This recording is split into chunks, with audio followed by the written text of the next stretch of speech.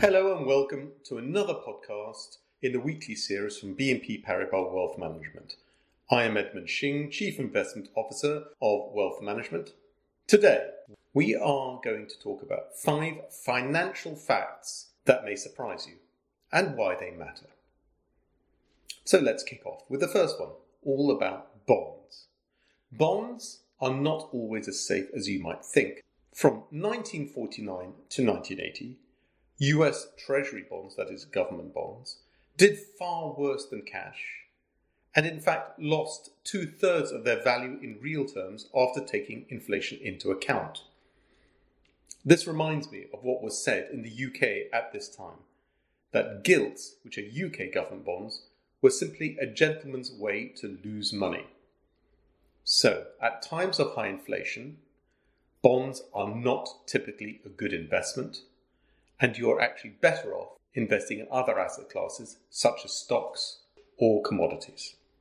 Secondly, gold. Now, gold has long periods where as an asset it does very little, but then there are some periods of intense activity. For instance, gold compounded at 35% per year over the 10 years from 1970 to 1980. In total, over these 10 years, one would have made 19 times your money. From 2001 to 2011, again another 10-year period, gold went up 6.5 times. This time, an average compounding rate of over 20% per year. So, yes, gold may be boring, but at times when other asset classes do little, gold can be surprisingly powerful and hold up your portfolio performance because of its strong performance over short periods. Third, Japanese stocks. Now, of late, Japanese stocks have been good, but this is after many, many years where they were terrible. But remember that in the 1970s and 1980s, Japanese stocks returned an average of 23% per year over this 20-year span. By early 1989, Japanese stocks in fact represented 45% of the world stock index, much more than the US at 33%.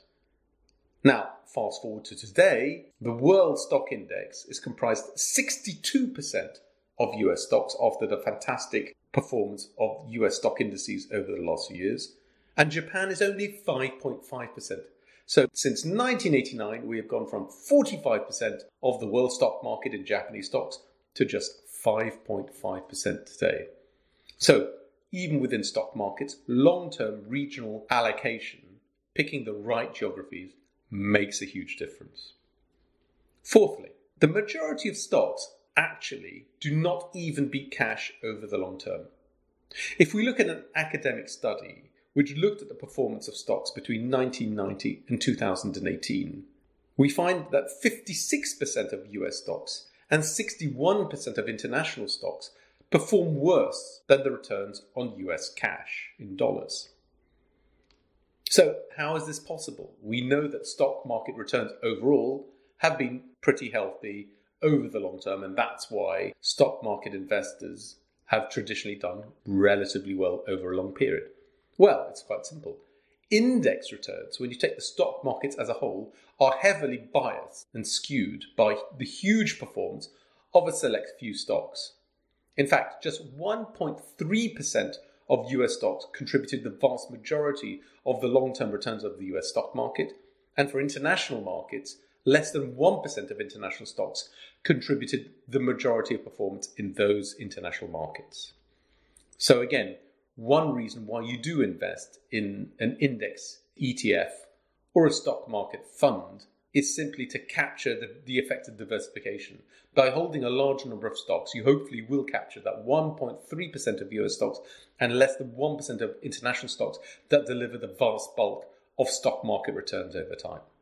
Fifthly, the biggest winners require even bigger investment belief in the companies we're talking about. To give one example, post the 2000 internet bubble, Amazon lost over 90% of its value in just 2 years. In fact, if you had bought it at the peak in 2000, you did not break even until 2010, some 10 years later.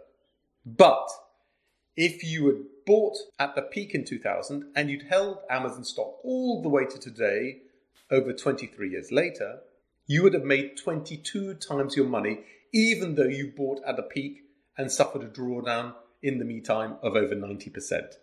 So patience is key to profit from long-term compounding winners like Amazon. So there you have it.